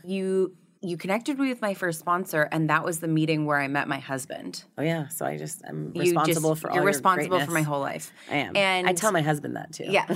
I'm responsible for you being a person. Yeah, no, I mean No. it's true. No, so but I met my husband at that meeting too. Yes, weird. Yeah, it was a big meeting, the talk show meeting. Yep. And so we had. I mean, what I like to talk about. And it's fun to talk about this with you because you were there for it. But we, in early sobriety, we were really young, and we got sober really young. And I was 19. I wasn't that young. I mean, I was young, but you were in your late 20s. Oh yeah, because that's what. Yeah, I was. Yeah, in my you were in your. 20s. Okay, I was in your young. 20s. I was young. Yeah, I didn't think I was that young. But I was. Yeah. Now looking back. And being but like of this age. So many people have the concern that when they get sober, they're not going to have a good time. Yeah. And I think that if I could flash back to like all the things that we did. I mean, we one time went with our other friend to a nightclub in Hollywood, and we danced all night. Was this a sober rave, or was this a different thing? I don't remember. It was. We did go to they were not sober. We were sober. We were sober. Yeah, we went to a rave. Like in some underground warehouse situation. Yeah, and like it had a blast. Like Joanne was like giving like people who were rolling light shows. Yeah, our sober our friend was like a raver back in her day, and she was like really good at like light shows. Like she, and I was all these people were tripping. I'm kind of jealous. I can't do that. Yeah. There's all these people who are rolling, and she's sober doing light shows, and it's all of us together. We had a blast, and then I was driving at like 3 a.m. Ashley crashed the car. I was driving my car, and it's raining, and we're in Hollywood. I'm driving my car, and I look over to I'm really hungry, and there was a hot dog stand. There was a hot dog. We did end up getting hot dogs. We did. Well, we had to because I looked at the hot dog stand, and my hands looked at the hot dog stand too because they threw the car into the curb. Threw the car into the curb and popped the tire right in front of the hot dog stand. I didn't know how to change a tire. We called Wang. Yeah, and we called one of our friends, and he came in. I don't know why I didn't call AAA, but we called a friend. It was raining, and then we got hot dogs. Yeah, and those were like, so many fun times. Figuring out how to be adults was just. Oh my God! But so another thing that happened that was really interesting too was. Long list of them, was the night that we almost decided to drink again. Right. We were in the bathroom getting ready to go to your commitment for you to take 2 years sober. 2 years at my Monday night meeting. And we were over it. We were like, let's go get drunk. Let's do this. And I think I was just really uncomfortable because like all the like food stuff had come up for me again. Yeah. And I was like I wasn't engaged in it, or I was, but I felt really uncomfortable in my skin because I had probably gained a few pounds, or who knows what it was. But I just felt like, I remember thinking like, I didn't get sober to gain weight. You know what I mean? Like, because it was very important to me. Like people say like eating disorders are not about weight, but it kind of was for me. Like I really equated like my value and worth and like attractability and like any failure or success in my life was going to, I felt like I got treated differently. I can't even explain it. So it was like, there was an element of that. And yes, I was like, F this, like, let's go. We were like, let's go to the bar. Yeah, we were like, let's go to the bar. And also just the prospect of like going to the bar and like getting all that stupid drunk attention and like getting filled with false self-esteem, like that it's a drug. Yeah. It's like, oh, fill me up with feel-good stuff, you know? Yeah. But then I think I was like, okay, well, let me take my chip first and then we'll go. Yeah. I was like, come on, let's go. And then you're like, no, I have a commitment at this meeting. I'm like, ugh, fine. Yeah, I got friends coming. Yeah, I got, like Angie friends bringing flowers. She always brings flowers. Yeah, and you were like, all right, fine, we'll go after. I'm like, all right, fine. But then we didn't go. We didn't go. We didn't get loaded. But there were so many little things. But that doesn't matter what you think. It matters what you do. No, like that's exactly the Yeah. point, is that it didn't. And it also speaks to being connected to that community, having a commitment, being connected, showing up, and people knowing what's going on for you, because neither one of us would have been sober if we had not had those people waiting for us, that community. Right. I mean, we would have gone. For sure. We would have gone. For sure. So we, that's one of those amazing things, like, seconds and inches, right? 100%. And then you, eventually we weren't living together, and things, we met. You met your I was with you when you met your husband. I met my husband. I had a commitment at that talk show meeting, and I was like the host. It was like the secretary commitment, but like basically you like interview people. But like I was sitting up there, and like he walked into the meeting late in the back of the room. At the time, I was like really into the look like you had just been to jail. And he had like the Dickie shorts and the socks pulled up and all the tattoos and the buzz cut. And I was just like, I would like to hang out with that guy. Yes. And we did talk that night, but like we didn't hang out that night. And then like I think we had like exchanged numbers, and I had tried to text him and he like didn't text me back. I did not realize he did not have text messaging, because at the time it was like not everybody had text messaging. Right. And I was like, this guy, like what a joke. Like he totally acted interested. And I loved texting because like I'm a good writer, and I could be really witty and like cute and like flirt with, I don't know, I thought that I loved the banter. Like I just did. Yeah. And then I ran into him again like a couple weeks later at that meeting, and we did hang out, and I really like thought we were just going to have like a very short-lived one night time of hanging out. Yeah. And then like we kept dating, and now it's been like 12 years of a one-night stand. Longest one-night stand ever. No, but we just like clicked in a way, but it was also really like, I knew that it was going to be really toxic too. Because it was. We were both really sick at that point of our lives. Like, lied about his age? Yeah, he lied about his age. He said he was older than he was because he thought I was like younger than I was. And I'm actually like almost 8 years older than him. And it was just very like Sid and Nancy from the start. Like really like, good when it's good, not good when it's not good. We ended up getting loaded together. Yeah. I had like a moment in a noon meeting where I just felt like God would not be able to like help me with my eating disorder stuff. Like it would never get better. And I, within a week, was loaded because it was just like the God I believed in was still like, or the higher power I believed in was still like this punishing thing. Like, oh, things are going to get, just you wait, little girl. Like, just you wait. When things get good, that's when we're going to pull the rug. That's when things are going to come crumbling. So back to those original beliefs. I lived that. Well, I never lost them. I don't think, even in that 2 years of sobriety, 2.5 years. So I was like sponsoring like 4, and we relapsed in Prescott. Or I did. No, you know what? I smoked pot in Orange County, but I drank in Prescott, and it was like oblivion. And we stayed with Don. We stayed with your ex and his now, I don't know if they're married, but his person, baby mom. My former close friend. Yeah. They've got kids together. Like, I mean, we stayed with them, and like, it was just like crazy. Like I had to like tell all my sponsees I wasn't sober, which was like really heartbreaking to one in particular who, that was really hard. And it was just like on and cracking, we were off and running in all the things that like we weren't going to do. Like, we started doing hard drugs and like, I mean, literally garbage disposal, but like my husband's drug of choice was speed. And I am a person who will do what you're doing. Yeah. Like, I really do think that like God spared me by not putting a heroin addict in my life because I've done heroin a handful of times and it was literally everything. Like, I am such a thinker and like moving all the time and like, and it really did, it was like the answer. So like, I think had somebody I dated or been spending time with been into that, like I probably would have died. Like I just really have this strong feeling like, because I would feel like, why am I doing speed? I don't even like speed. Like, but like it was just what, but I did it, alcoholically because that's what was there, and my husband, Mike, was like, when we were just drinking, he's 6'2", almost 6'3". He's a big guy. Yeah. He's like 200 pounds. Like he's a big guy. And he can drink a lot more than I can. And I also like, because of my eating disorder, like I would like, sometimes I'd make myself throw up the alcohol. Regardless, like I could not keep up with him with alcohol. I would get full, I would just like be like ready to move on to something else.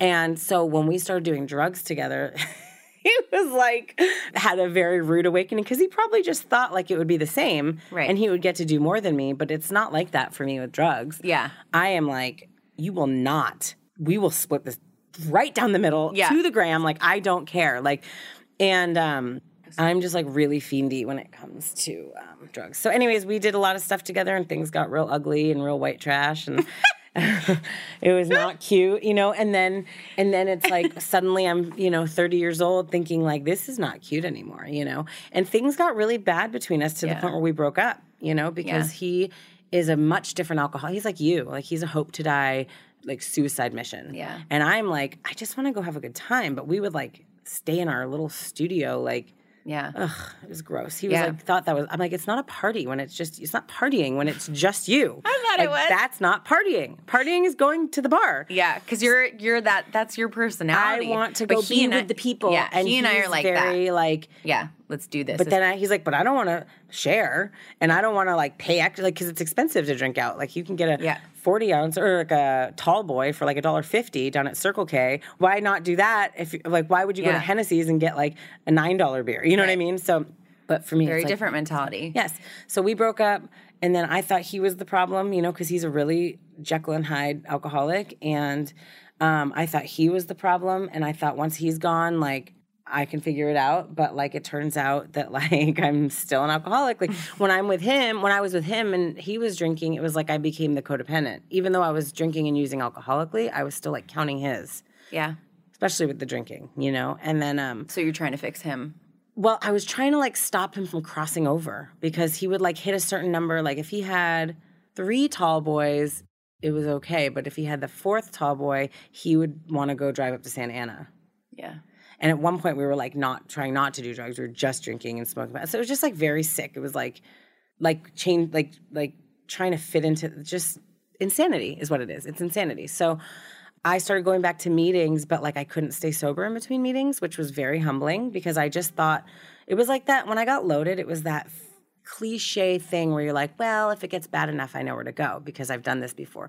But the problem is with that is that A, you don't always get to choose when you get, if or when you get sober again. Yeah. And B, like, it doesn't work that way. Alcoholism doesn't work that way. It doesn't give you a choice. So it's like, yeah, you might be ready to come back, but you may not be able to stay sober. And that's what you experienced. It is, because also I came back and I was like, it had been a couple years and like there was new faces and I felt really like full of ego. Like, don't you know who I am? I was really active in this program. Like, I didn't want to hang out after. I didn't want to like have to be the new person. Like, it just sucked. And so I would like go to the meeting and then come home and sit on my couch and twiddle my thumbs and then like walk down to Hennessy's because I lived walking distance and go get like trashed, you know? And then I start, you know, just doing the things. And then finally, eventually I started putting, I did this for like 3 or 4 months, you know, just in and out, like new all the time. And then finally, I don't know, like a bunch of people died, actually. I was like, what happened? Like, a friend of mine, oh yeah, that's right, my friend Nicole passed away. But I didn't get sober right away, but that was like shocking. So I had a friend,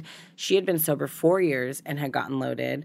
And she came over and spent the night one night, and like we both sat on the couch and talked about getting sober again and like being like, ugh, like, because we knew what it took. So it was like I don't have the energy, but like I know I'm gonna have to come back. Like both of us both sat there. We had like both had our little things of Ben and Jerry's ice cream and like just hung out and like had a really good time and like chatted. She slept over, left the next morning for work, and then like I would say like a week or 2 later, I got a call that she had passed away. So she had been with the wrong people, with the wrong person, and was in a hotel room and was found dead.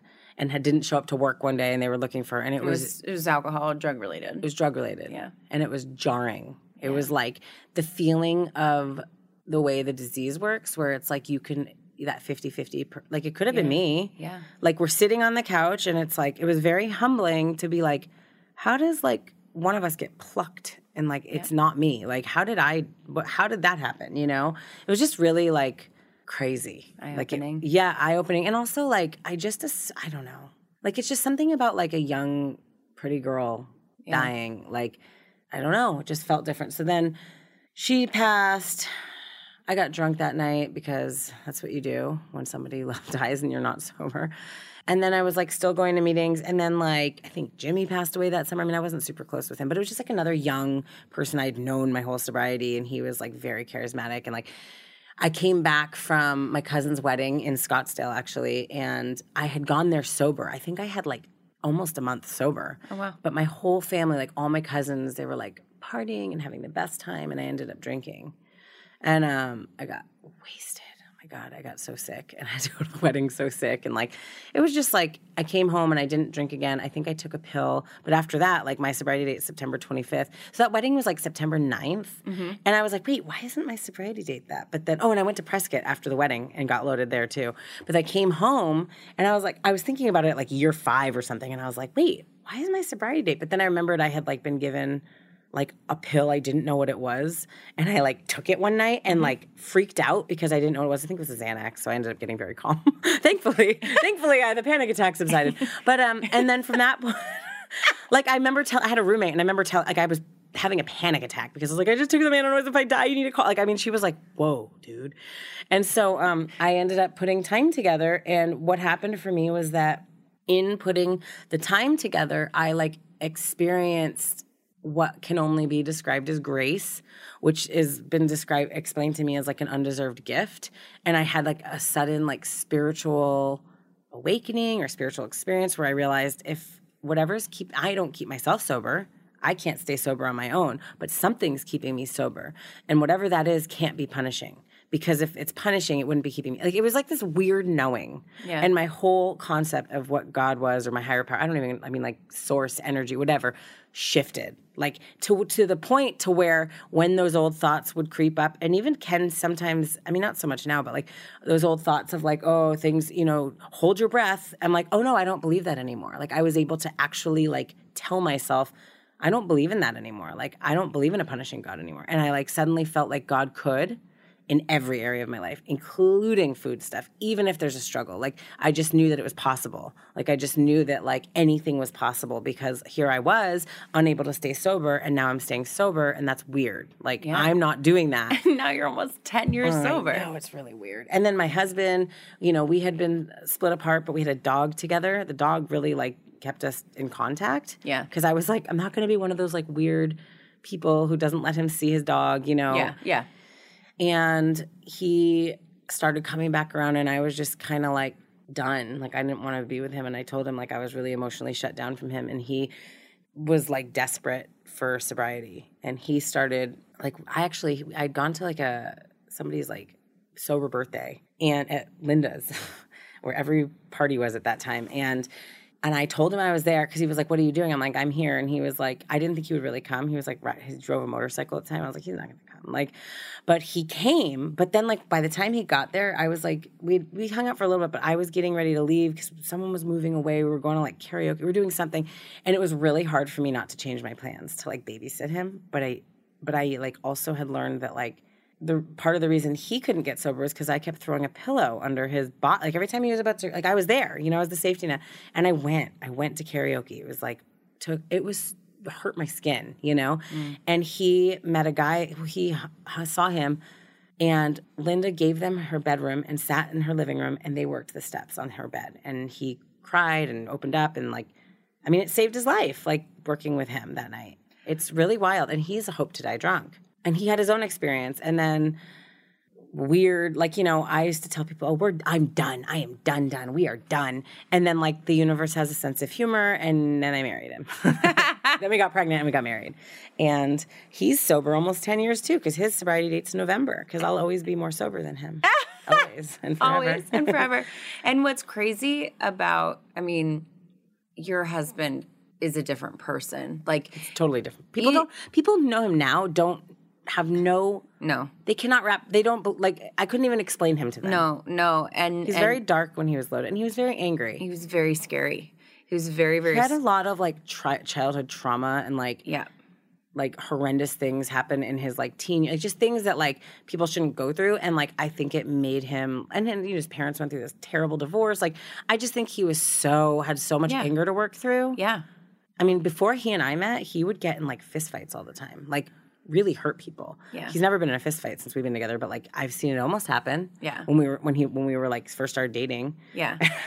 Like, we just had, like, a coat. I'm like, reel it in. Like, it was like, because I was scared. I'm like, he could really hurt somebody. No, like, he's a big, he's strong. He's a big guy. He's a man. He has really, you know, watching him. That's the thing. Having a front row seat to that has been the most, like, incredible thing, because that's, like, it's harder to see it in yourself. Right, but you can see it in others. But I can see it in him. And even, like, before, like, yes, I was a hot mess, but I could still pull off a bit of a double life. I could still be really, like, I knew, because of where I grew up and how I grew up, like, how to say the right things and to present a certain way and to be socially acceptable and to, like, I mean, up until a point. But, like, I could, like, turn it on. Like, I'm an actress. You know what I mean? Like, I'm a good liar. Like, maybe not now. I can't really lie now. But I was a very good, like, performer at like that. But he was straight up, had no interest in even pretending to be normal. Yeah, that's how I was. Yeah, like, there was no interest in like, he wouldn't even lie. Like, his mom would be like, you know, he'd get in trouble. I shouldn't tell his story. But anyways, his mom always jokes that it was like, she's like, well, he would, like, leave when I told him not to, but he would tell me he was leaving, tell me, we were like, nope, I'm going here, bye. Like, just, really honest, but also that's scary because you can't stop a person like that. No, it was interesting. It's funny you say that. My mom once, she found, I had a big dictionary under my bed. It's not what I thought you were going to say. Holy moly. Oh, my God. Okay, keep going. You should keep that in. Cut that. No, don't cut that. Okay, don't cut that. So good. I had a big dictionary under my bed. Why, I don't know. And I had a bunch of meth on it. Oh. And my mom, she finds this and she does what parents do, which I do it now too, which is, what is this? You know, the whole, what it is. And you're like, what is this? What is this? And I'm like, it's meth. And then we just had this moment where she just looks at like, me. Oh. She's like, you're not going to even try to lie? Yeah. I was a liar. Yeah. Like, my mom would ask me what that funny smell was coming from my room, and I would tell her it was herbal incense. Right. It was pot. Right. That's like a whole other thing. I was like, but she like believed. See, it was so different. Like my family was like sheltered or something. Like I don't know. So if she had found like one time she found a bong like made out of a honey bear, and they like wanted to get it tested for hard. Like they went to get it tested for hard drugs. I lied and said it was somebody else's, like a friend, and they got it. They were like, it just tested for pot, and I'm like, did you think that was a crack pipe, like out of a honey bear? And I genuinely think they thought it was a crack pipe made out of a honey bear. That's the house I grew up in. It was like my dad drank, but not alcoholically, but drugs were bad. Yeah. Do you know what I mean? Like, oh, yeah. And he was in Vietnam. I'm like, why were you not like, you probably could have used to smoke a little weed, like mellow out a little. But they were just not professional tuned in. They were not like, they were in a different place. Yeah. Like they were in a different, operating a like I would like to think that I'm a little bit more in tune with like what's going on with the youth. I mean, I'm still kind of a dork. The youth of America. Oh, my God. I know I'm not the youth anymore. It's kind of sad. And then, anyways, I have a lot of things to say about that too, but it's a different podcast. Okay, so your life, like let's talk a little bit about your life today. And I want people to see the contrast. I want people to understand that making this change, how this happens, how this comes to be, and the work that goes along with it, and kind of where your eating disorder is today and where that plays, like where that is today. So I like I said, like that relapse, the big relapse, I was like still struggling, but then we were doing speed, and so then I was skinny again, and I was happy. I mean, I wasn't happy, but like, you know what I mean? Like it was just like a solution. Yeah. Which is like really sad. But, and then we got sober again, I got sober again, and I wasn't engaging in an eating disorder. I was still like, I mean, look, you're the brain of somebody who has had an eating disorder, especially to like, at least my experience, it's only my experience. I think that there's a lot of recovery that comes after the physical parts of it. It's like the thinking and stuff.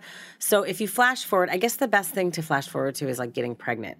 So I was struggling on and off up until I got pregnant. Like I would have bouts, and I got pregnant, and it was like done. Like there's no more throwing up your food on purpose. Like there's just not, like it's just not an option. Like I was sick my first trimester. And it was kind of weird because like I would throw up and I was like, am I making my, like, but I wasn't. Yeah. But it's like this weird mind screw. That totally makes sense to me. Yeah. And I was like, even if I get sick now, like I have to like check with myself because I could still like probably bend over and throw up if I wanted to. Yeah. Just like your body, like you can, you probably could. You just don't know you can. Yeah, no. Actually, no, you're really bad at throwing up. That's gross. But so no, I got pregnant. After I was sick the first trimester, but then after that, and I was, that's hard. And then I had a very healthy pregnancy, had a really long labor, had the baby, and then I experienced postpartum anxiety, which I had like, it was just hard. I just was like, I had a really long labor. I was in labor for like 36 hours, and I hadn't slept in that whole time. And then when we were at the hospital, I didn't sleep much at all. I think I was really sensitive to the hormones, and then we came home, and I was very sleep deprived. Like I was delusional. Like I had fallen. This is so crazy. I had fallen asleep when we got home, and I like woke up in a frenzy, and I asked I was like, "Where's the chicken? Where's the chicken?" I thought she was a baby chicken. So ridiculous. So that's my starting point at home. He's like, she's in the coop. I thought we had a baby chick, and I was like, and then I like settled. Are you sure that's postpartum anxiety? No, I think it was sleep deprivation. I was like extremely tired, like like I hadn't slept. Yeah, but sober, and so the chicken. We still joke about it. She did kind of look like a baby chick, but she was in the crib. He's like, I moved her, did it? Because I passed out on the bed, like. And so that was my starting point, and I did experience like baby blues. I felt down, but what happened was, and I ended up treating it, but like that was just where so that was like the beginning of my postpartum experience was like obsessive thinking and like imagining falling down flights of stairs, holding the baby, like crazy stuff. I mean, I felt connected to her, so like it was like you could file that under postpartum depression, but it really manifested more in a sense of like. Not being able to sleep when I was given opportunities to sleep because like my brain was spinning. Yeah. And so I ended up getting on medication 6 weeks postpartum, which like totally helped. Hallelujah. Oh my God. It was like I just had that feeling of like, shouldn't I be enjoying this more? Like, this is crazy. Because I was, yeah. Anyway, so I went through that. I'm the wrong person to ask. And I did. Yeah, I don't know what normal is. But yeah, and then you're left with this postpartum body, which is totally crazy for anybody, let alone somebody who's had body image issues their whole life. And, but then I trained for like a half marathon, and that was helpful because like I was really active and I was going to the gym. But then I was like, would like just fluctuate, like I was still struggling with I was still struggling with food. I just wasn't like throwing up. So it was like up and down, up and down. That was your bottom line. Yeah, that was my bottom line. I mean, I definitely, I don't know specifically when. I'm sure in that span there was like a relapse at some point. I'm sure. I don't know. I can't specifically put my finger on it, but like I don't have like a date in mind that's this is I haven't thrown up since this date, but like it's been a long time. I mean, this was like 7 years ago. So then but then just have struggled with my relationship with food and really then at 5 years sober got to a point where I got really present to the way I was thinking and talking to myself and realizing like I was just really done being mean to myself. And that was like where a lot of the stuff was stemming from, was just this like mean voice inside, like negative self-talk.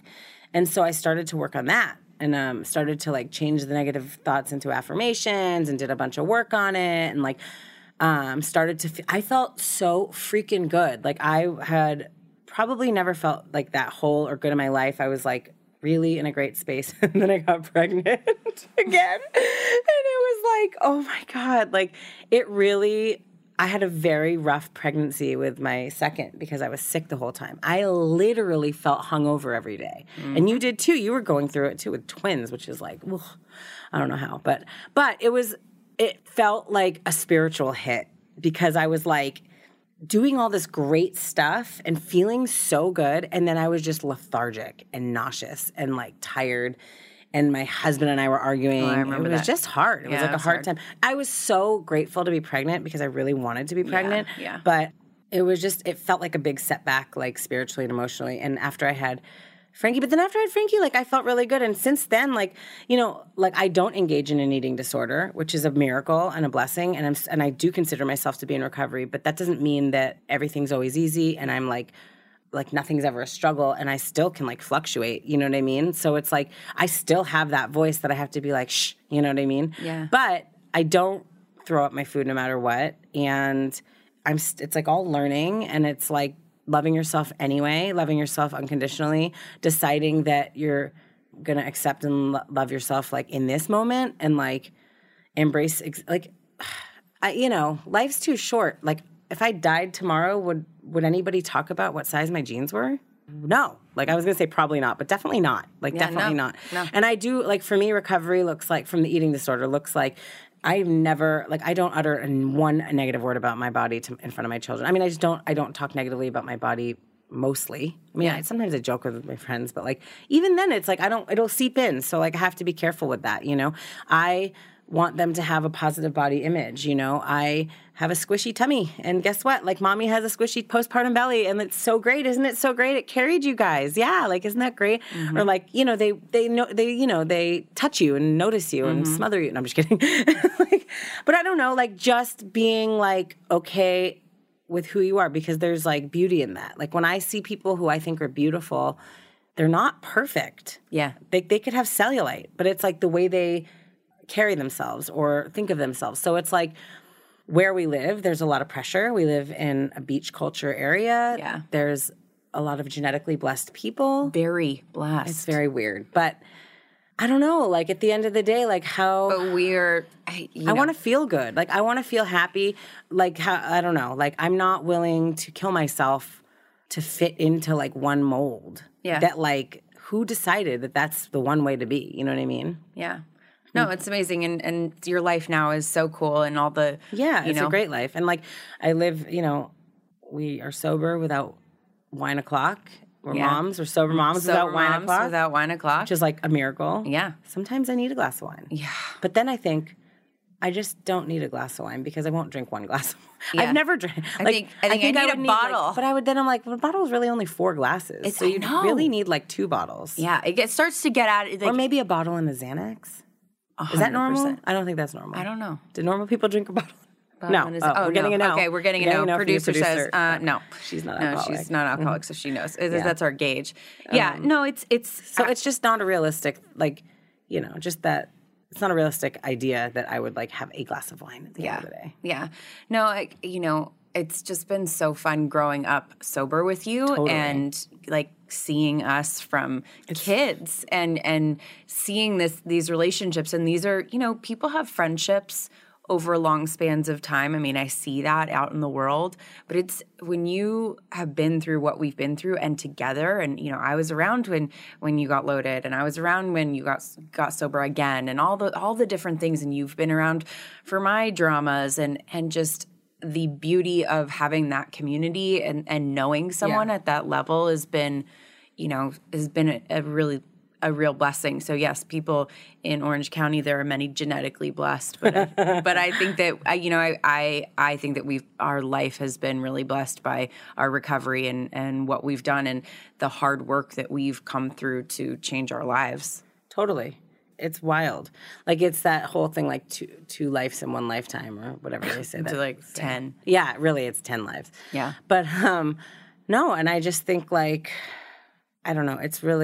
It's almost like I have to remind myself of what it was like. I think that's why we, like, continue to go to meetings and continue to, like, tell our story, because I have to. Pain has a short-term memory to begin with, and then, like, beyond that, my life looks so freaking different that it's like I don't even relate to the girl in Prescott. You know what I mean? Like, to the drunken, skateboarding, bangs having girl. No, I feel that same way. Like, who is that? Yeah. Yeah. So I don't know. Removed from it. It's like a weird thing. And then it's like just like also making peace with that girl. Yeah. And feeling compassion for her. Yeah. And like not being ashamed, I guess. Yeah. Which has been a big thing for you with the blogging stuff and really coming out. Big thing because I didn't share that publicly because I felt like, here's the thing. I felt really conflicted about like breaking my anonymity because I didn't want to represent the recovery community because it's just me. It's my story. It's my opinion. And if I'm being really honest, I was afraid of being judged. Yeah. I have a kid in first grade and I felt like I didn't want to be the weird person or I didn't want to like not be invited places or whatever. But then it was like, this is so stupid. Like I'm sharing my whole life authentically. I'm sharing my motherhood journey. I'm sharing about postpartum anxiety. I'm sharing about like struggles with marriage, like all, not even, just everything like is on the table. And then this major part of who I am. And then it leads to these really awkward situations with people when they're like, want to have a cocktail with you because they don't know. Right. And then it's like, how do you make, it was just almost like got harder to like not tell than to tell. And now it's like, it's just out there. It's out there for the world. Well, I love it. Well, thank you so much for coming and sharing your story and being authentic here. And hopefully, hopefully people will relate to your story. And your blog is amazing, chasingmcallisters.com. Will you spell that for us? Yes, Chasing McAllisters is ChasingMcAllisters.com or on Instagram, Chasing McAllisters. Yes. Yes. I mean, same spelling. Yes. So Emily is an amazing blogger and writes about motherhood and lifestyle. And she also is an amazing, amazing photographer. So stay tuned for that. Check that stuff out. And we'll talk soon. Peace out. Peace. The Courage to Change, a recovery podcast, would like to thank our sponsor, Lion Rock Recovery, for their support. Lion Rock Recovery provides online substance abuse counseling where you can get help from the privacy of your own home. For more information, visit www.lionrockrecovery.com/podcast. Subscribe and join our podcast community to hear amazing stories of courage and transformation.